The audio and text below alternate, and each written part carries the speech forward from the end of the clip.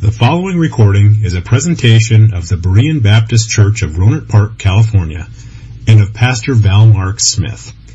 We are an independent Baptist congregation committed to the accurate presentation of the historical doctrines of the faith. We welcome your visit to our services anytime here in the Rohnert Park area. All right. While the ushers distribute the study sheets, I'd actually like for you to open your Bibles with me to Joshua chapter 7. Joshua chapter 7. And we're going to continue in our very disrupted series. So Joshua chapter 7, and this series has been very disruptive. I think this is probably only the second time I've taught since before, right after Thanksgiving, actually. So we've had a lot of things going on, and so I haven't been able to stay and flow in this series. So I apologize that it's hard enough to keep everybody's mind on what we're doing when I teach every other week, but sometimes when I go 3 or 4 weeks between lessons, it's even more difficult. But we've been discussing the church's model. And we talked about this church in Jerusalem is probably the best model we can have, as it was the closest to Christ himself. And it was organized and started by Jesus, and upon his departure, they continued in what he had taught them. So it's a very good church to build our model off of. And we said that first it was a unified church, a church that they were all together and they did all things common with each other. And we saw that. Secondly, we said it was a praying church. And we saw two things in the praying. First was that in Acts chapter 1 and verse 14, it said these all continued with one accord in prayer and supplication. So they continued. That was the first thing we looked at, the fact that they continued in prayer. Their praying was consistent. 1 Thessalonians chapter 5 and verse 17, we are admonished to pray without ceasing. And of course, we discussed that this meant that the believer should be constantly or consistently found in the performance of this duty of prayer. Consistency. Not necessarily praying without stop, without ceasing, 24 hours a day, 7 days a week. That is physically impossible, and it's just not possible to do that. But we are to be consistent. We should daily be in prayer and consistently in communication with the Lord. And by the way, we can communicate with the Lord without being in a posture of prayer. I hope you realize that. You can easily. I commune with the Lord while I'm driving, and I'm sure all the other drivers on the road wished I would stop. But I commune with the Lord as I drive, and on my visor I have a little prayer list, and I usually flip that down when I'm driving and look up at that and pray as I'm driving, and we can find times to communicate with the Lord. Communing with the Lord it's a constant thing. It's a consistent thing. So we're to consistently be in prayer. Nor should we quit through discouragement. Sometimes it can become discouraging when you pray and you do not get an answer. Or it may seem you do not get an answer. And we need to remember that the Lord is wise. I remember back in Louisiana, we started our church, and we founded it in a living room. And we had a rental house that we had gotten, and we'd hold our services there. We held church services there. We had 2 portable buildings down the street, and we had one Sunday school class that met across the river, across the Atchafalaya River, in a house down there. And we were scattered all over the place. And we wanted to bring our entire church plant together in one place. So we prayed, and we found this piece of property, and it was great. It was a great place. It had a large open room and had a second floor where you could have all the Sunday school classes and all the school and everything else we wanted to have. We could have all of that up there, and it was perfect. And we prayed and we said, Lord, this is the perfect place. This is what we need, Lord. And we tried to push that through. And we'd hold prayer meetings and everything else. And in the spring, every year in that area of Louisiana, it floods. The Atchafalaya River floods. And this particular piece of property happened to be on the riverside of the seawall. Now, when I say seawall, I'm not kidding. It's a wall as tall as this building. It's 14 foot thick, and it's all steel reinforced, and it keeps the water out of the city. Morgan City is a city that's below sea level. And if it weren't for the levees and the seawalls, it wouldn't exist. They have pumps running constantly. Well, this piece of property was on the riverside of that seawall. And lo and behold, the river rose and the property was underwater. Now, we thought that was the best thing for us, but the Lord knew better. And He didn't give us that place. And praise His name, He didn't. So we have to not get discouraged, even though sometimes it may seem we're not getting an answer. We need to understand that in God's time and according to His will and pleasure, He will answer our prayers. These men and women in the church at Jerusalem were continuing in prayer and supplication. They were not going to give up. They were not going to doubt. And we must not give up or doubt either when it comes to prayer. And in that lesson, I gave you 12 reasons for prayer, 12 benefits of prayer. Now, I'm not going to go through those again this morning for time's sake, but we're going to move forward. So, back to the text verse in verse 14, it says, "These all continued with one accord in prayer and supplication." So the second thing that leaps out at me about this church in Jerusalem concerning their prayer life was, secondly, they were in accord in prayer. Now, I want to take a moment here, and let's go to Joshua chapter 7. You should be there. And let's look at verse 1. We read, "But the children of Israel committeth a trespass in the accursed thing. For Achan, the son of Carmi, the son of Zabdi, the son of Zerah, of the tribe of Judah, took of the accursed thing, and the anger of the Lord was kindled against the children of Israel. And Joshua sent men from Jerusalem to Ai, which is beside Bethaven, on the east side of Bethel, and spake unto them, saying, Go up and view the country. And the men went up and viewed Ai. And they returned to Joshua and said unto him, Let not all the people go up, but let about 2,000 or 3,000 men go up and smite Ai. And make not all the people to labor thither, for they are but few. So there went up thither of the people about 3,000 men, and they fled before the men of Ai. And the men of Ai smote of them about 36 men, for they chased them from before the gate even unto Sherabarim, and smote them in the going down, whereof the hearts of the people melted, and became as water. So we see here that the people of Israel went to attack this little town of Ai, and the scouts went out and said, they're just a few people.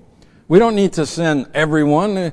You can send 2,000 or 3,000 men, and they'll easily take that city. Remember, they had just conquered Jericho, the great walled city. They saw God knock the walls down flat, and they had won a great victory. So they were feeling pretty good about themselves at that moment.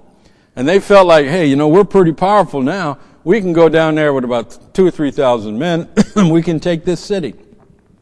And Joshua said, okay, well, let's do that. And they did. And they went down, and they got chased out of town. And 36 men were killed. 36 men died in that little battle. And why? Well, we read it in verse 1. But it said, But the children of Israel committed a trespass.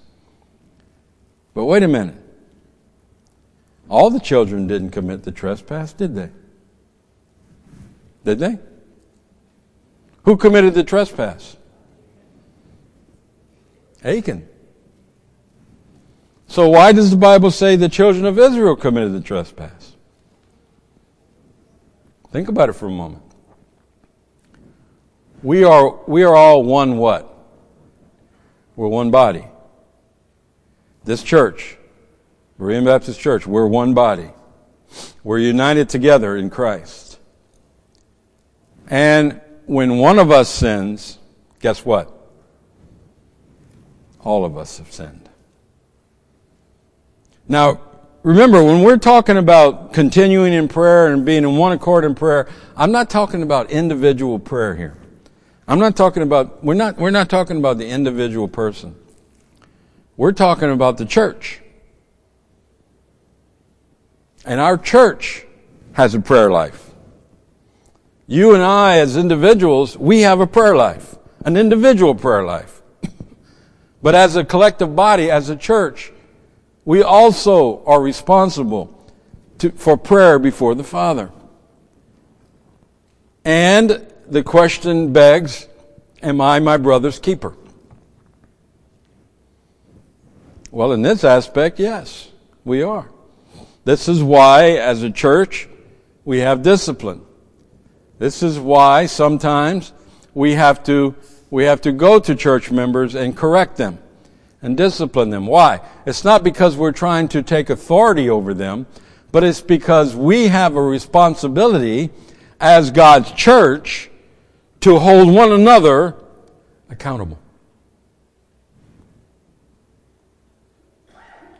See, people get offended when the pastor or a deacon goes to their house and says, listen, we've heard that you're doing this one thing and this shouldn't be done. It demeans the testimony of the church. And people get offended by that. And that's probably because when people join a church, the church doesn't take the time to communicate to them the expectations.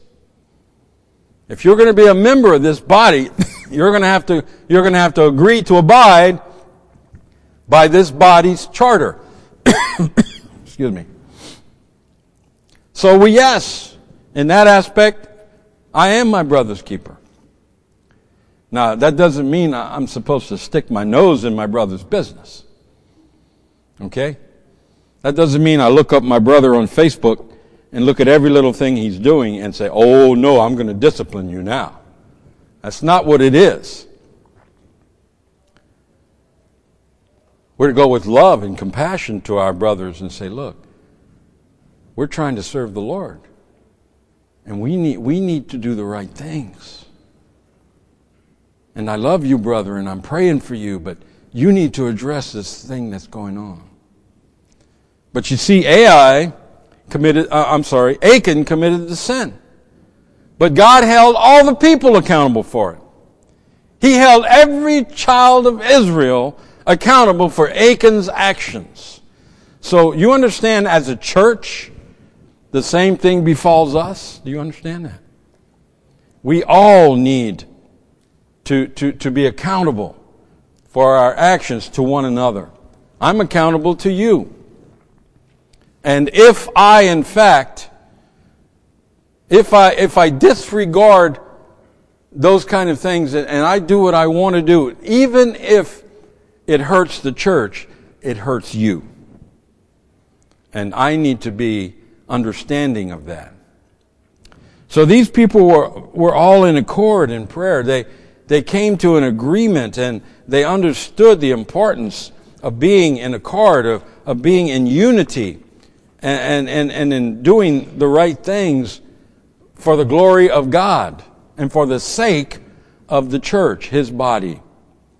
In Matthew chapter 18, we read, again, I say unto you that if two of you shall agree on earth as touching anything that they shall ask, it shall be done for them of my Father which is in heaven. For where two or three are gathered together in my name, there am I in the midst of them. Now these all learned how to get things from God. They learned to avoid those things that would hinder their prayers. And that's where I want to focus for the next 20 minutes or so this morning. I want to look at things that hinder our prayers, can hinder our prayer life. And this will not only hinder our prayer life as individuals, but it'll hinder our prayer life as a church body. And these must be addressed, and we must deal with these. So first of all, number one, what will hinder our prayer? Unconfessed, sin. Unconfessed sin. Psalm 66 and verse 18 states, "If I regard iniquity in my heart, the Lord will not hear me." That's pretty direct. If I regard iniquity in my heart. In other words, if I'm involved in iniquity, if I'm involved in sin, and in my heart I know it, and in my heart I do not deal with it, the Lord will not hear me. My prayers before God are hindered. And there are a lot of churches in America who sweep sin under the rug within the church and pretend it's not happening. And God will not hear those people. He blocks their prayers. We see that in the Roman Catholic Church, these pedophile priests all over the place, and the church just moves them or hides it somehow. But you know what? I wish I could say it never happens in Baptist circles, but it does. It does. I won't mention any names or anything, but I know of 2 or 3 churches that have. I know of one church, they took the pastor and sent him to Germany. So, in hopes that what was going on in the church wouldn't be found out. But it was found out. And that man sits in a prison today. And justifiably, he should have. So, this goes on all over the place. We must be faithful to forsake and confess sin. And when sin rears its head within our church, we must be compassionate. We must go to that one individual. We must seek restitution. And we must love them back into the body and help them back into the fold of Christ. 1 John chapter 1, verse 9. If we confess our sin, He is faithful and just to forgive us our sins and to cleanse us from all unrighteousness. If we say that we have not sinned, we make Him a liar, and His word is not in us. So sin is something that must be dealt with. And unconfessed sin will hinder our church prayer. Number 2, the second thing that will hinder prayers is insincerity. Insincerity. In Matthew chapter 6 and verse 5 we read, "And when thou prayest, thou shalt not be as the hypocrites are, for they love to pray standing in the synagogues and in the corners of the streets, that they may be seen of men. Verily I say unto you, they have their reward." Insincere prayers. People who love to draw attention to themselves, who love to be the Bible says they love to sit in the chief seats. They desire this. They crave for the adoration and attention of men. We see this all over the country too. I've gone to seminars or meetings where someone will be introduced and they stand for 5 minutes and applaud for the guy. You ever see that? Now, there's nothing wrong with acknowledging someone's contributions to the work of the Lord. But do you think the Apostle Paul would stand up in the temple and let people applaud him for 5 minutes while he looks so humble? Oh, please. Oh, please. Oh, please stop. Oh. Paul would have rebuked them. He'd have said, "Get thee behind me, Satan. If you're going to honor anyone, if you're going to worship anyone, let it be the Lord." You know what the problem in America is? We spend too much time worshiping the man of God and not enough time worshiping the God of man. That's what's wrong in America. So we have to be careful with this insincerity in our lives, doing what we do not to glorify the Father, but to glorify ourselves. And we must be careful with that. I've seen a lot of these types of things go on over the years in churches. And those churches become a shell of what they were, simply because God's hand is removed because their glory is their own and not His. So insincerity. Number 3, carnal motives will hinder prayer. Carnal motives, fleshly motives. James chapter 4 and verse 3, we read, Ye ask and receive not, because ye ask amiss, that ye may consume it upon your lusts. This is a big thing. We need to know the motive of our prayer. Why are we petitioning the Lord? I've gone to seminars, and sometimes you go to the seminars of these big churches, and they think you need to do everything they do because you understand they're the best. They're the greatest. And if you want to have a great church, well, then you better do what we do. And if you don't, then you're not going to have a great church. And I've gone to some of those seminars, and I've seen some of the ministries they're conducting. I think to myself, that's pretty nice. But it's not for us. It's not what God wants us to do. And some people come away from those kind of things, and the motive in wanting to duplicate what they're doing is not to glorify God. It's to glorify themselves. It's to make a big name for themselves. Who do you think directs the church? Who should direct the church, by the way? Christ. Christ should direct the church. The pastor and the deacons come together and they prayerfully seek the Lord's will and what we should do as a church. And maybe something that another church is doing is not something that we should be doing. But because they're doing it and they're getting all this attention and it looks so great and everybody's oohing and ahhing about it, we think, well, we need to do that too. But that's not necessarily the case.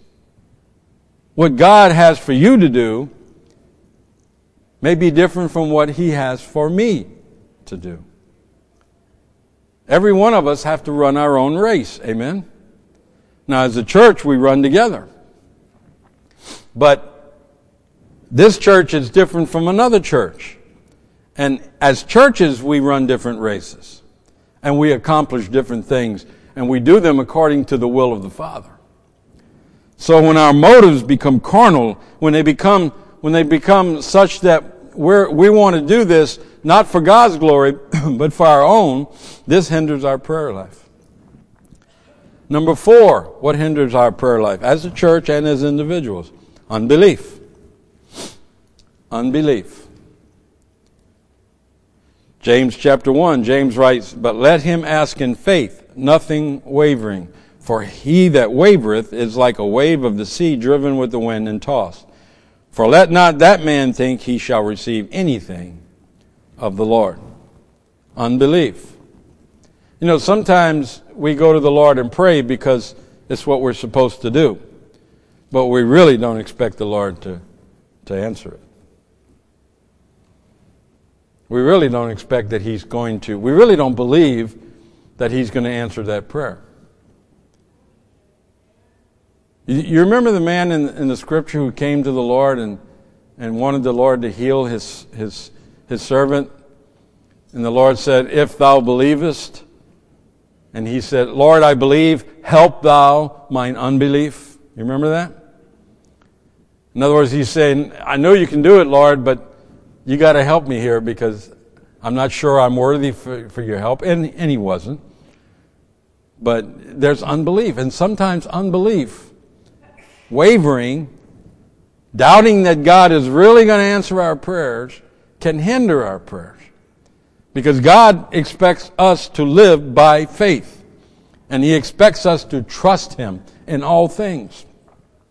And when we learn to trust the Lord, our prayer is going to be, Lord, give me this day my daily bread. That's what Jesus said. Give me this day my daily bread. And what the Lord is saying, what Jesus was saying is, I trust you, Father, for all my provision today. And when we get to that point, we pray by faith. And we trust. And we know that whatever God gives us is His will for us. And we are content in that thing. And unbelief just kind of flitters away. It goes away. Doubt and fear all go out the window. Unbelief. Number 5, another thing that hinders prayer life is domestic problems. Domestic problems.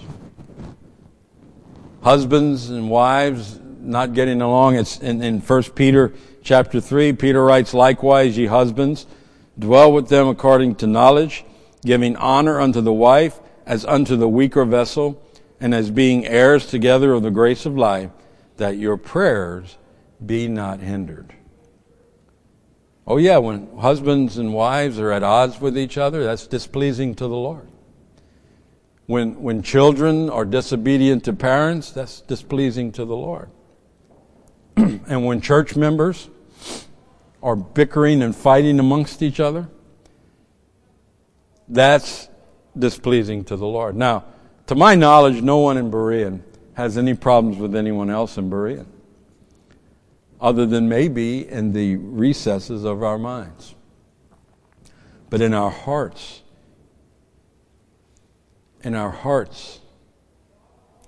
if we have ill will in our hearts, just like Achan stole and hid, and it affected everyone in Israel, we can affect our own church by harboring those kinds of things in our heart. This is a serious thing. It's really not a good thing at all. And you know, one thing we are good at as human beings, we are good at being hypocritical. And don't sit there and look at me like I'm not a hypocrite. I beg to differ with everyone in this room. Sometimes we go up to a person, "Hi, how you doing?" And in our mind we're saying, "You dirty rat."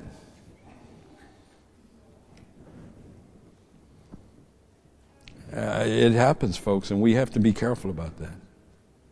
Because those kind of things will affect our communications with the Father. Number 6, what hinders prayers? Pride. Pride hinders prayer. Luke chapter 18, 2 men went up into the temple to pray, the one a Pharisee and the other a publican.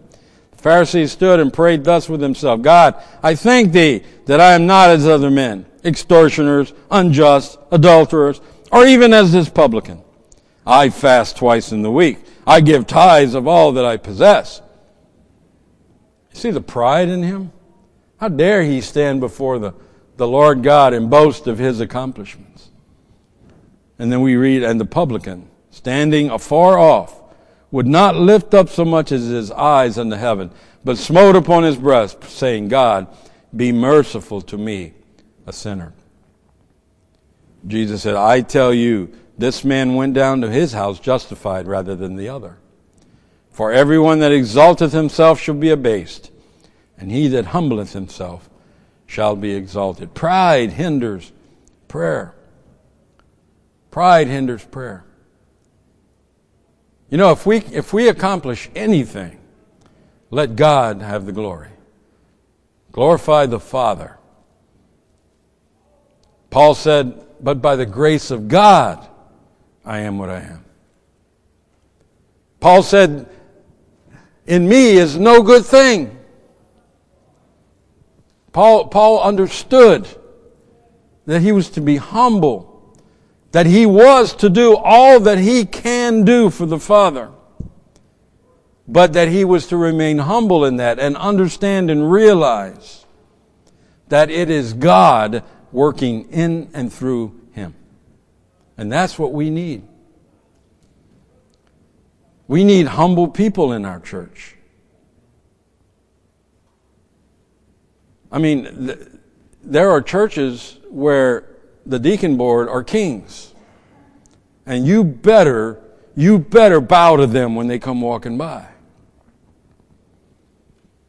I remember one day, I was walking through one of these seminars, I was walking through the hallway, and the pastor of this church with the two of the guest speakers were walking down the hallway, and everybody was just getting out of the way, and and bowing as they walked by. And when they walked past me, I said, "Hey, fellas, how you doing?" And that pastor spun around and said, "Fellas?" Like, who are you to call me fella? Bow down now and worship at my feet. No. I worship but one person. I worship God the Father, none other. I'll bow to no man.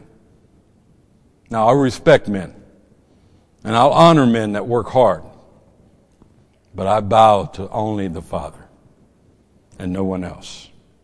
Pride is a terrible thing. Pride ruins and destroys marriages. It ruins and destroys homes. It ruins and destroys nations. What do you think going on in America right now? It's a big battle of pride. That's all it's about right now. We've lost sight of why this is going on, and it's become a matter of who's going to give in. And I'm not making a political statement, please. Don't come to me after and talk to me about that. I don't want to talk about it. But it is pride. And when you boil it down, that's what it is. It's pride at its worst. And people suffer because of pride. And churches suffer because of pride. Number 7, what hinders prayer? Robbing God. This is what this whole thing was about in Joshua chapter 7. Achan robbed God. And because of it, God's people fell under judgment. Robbing God hinders the prayers of the church. It hinders the work of the church. I have to hurry. I only have a couple minutes left. Number 8, unforgiveness. Matthew chapter 5, therefore if thou bring thy gift to the altar, and there rememberest that thy brother had aught against thee, leave thy gift there before the altar and go thy way. First be reconciled to thy brother, and then come and offer thy gift. Unforgiveness. Listen, God does not need our money. Do you understand that? He owns the cattle on 1,000 hills. He doesn't need your money. He needs your obedience. He needs your sacrifice to Him. That's what He needs. And when we harbor unforgiveness in our heart, then our offerings to God are as filthy rags, and He doesn't desire them. And number 9, and I'll close with this, rebellion. Rebellion. Proverbs chapter 1, verse 24 and 25. Because I have called, and ye refused. I have stretched out my hand, and no man regarded. But ye have set at naught all my counsel, and would none of my reproof. I also will laugh at your calamity. I will mock when your hour cometh. When your fear cometh as desolation, and your destruction cometh as a whirlwind, when distress and anguish cometh upon you, then shall they call upon me, but I will not answer. They shall seek me early, but they shall not find me. Rebellion. Listen, it's one thing to be unknowledgeable of the truth. It's another thing, once you've sat and heard, thus saith the Lord, it's another thing to continue in your sin. We need to learn to be soft-hearted to the preaching and not rebellious in our hearts and minds. Well, folks, I got to stop. Thank you for being here this morning, and you are dismissed. Thank you for listening to this presentation of the Berean Baptist Church of Rohnert Park, California.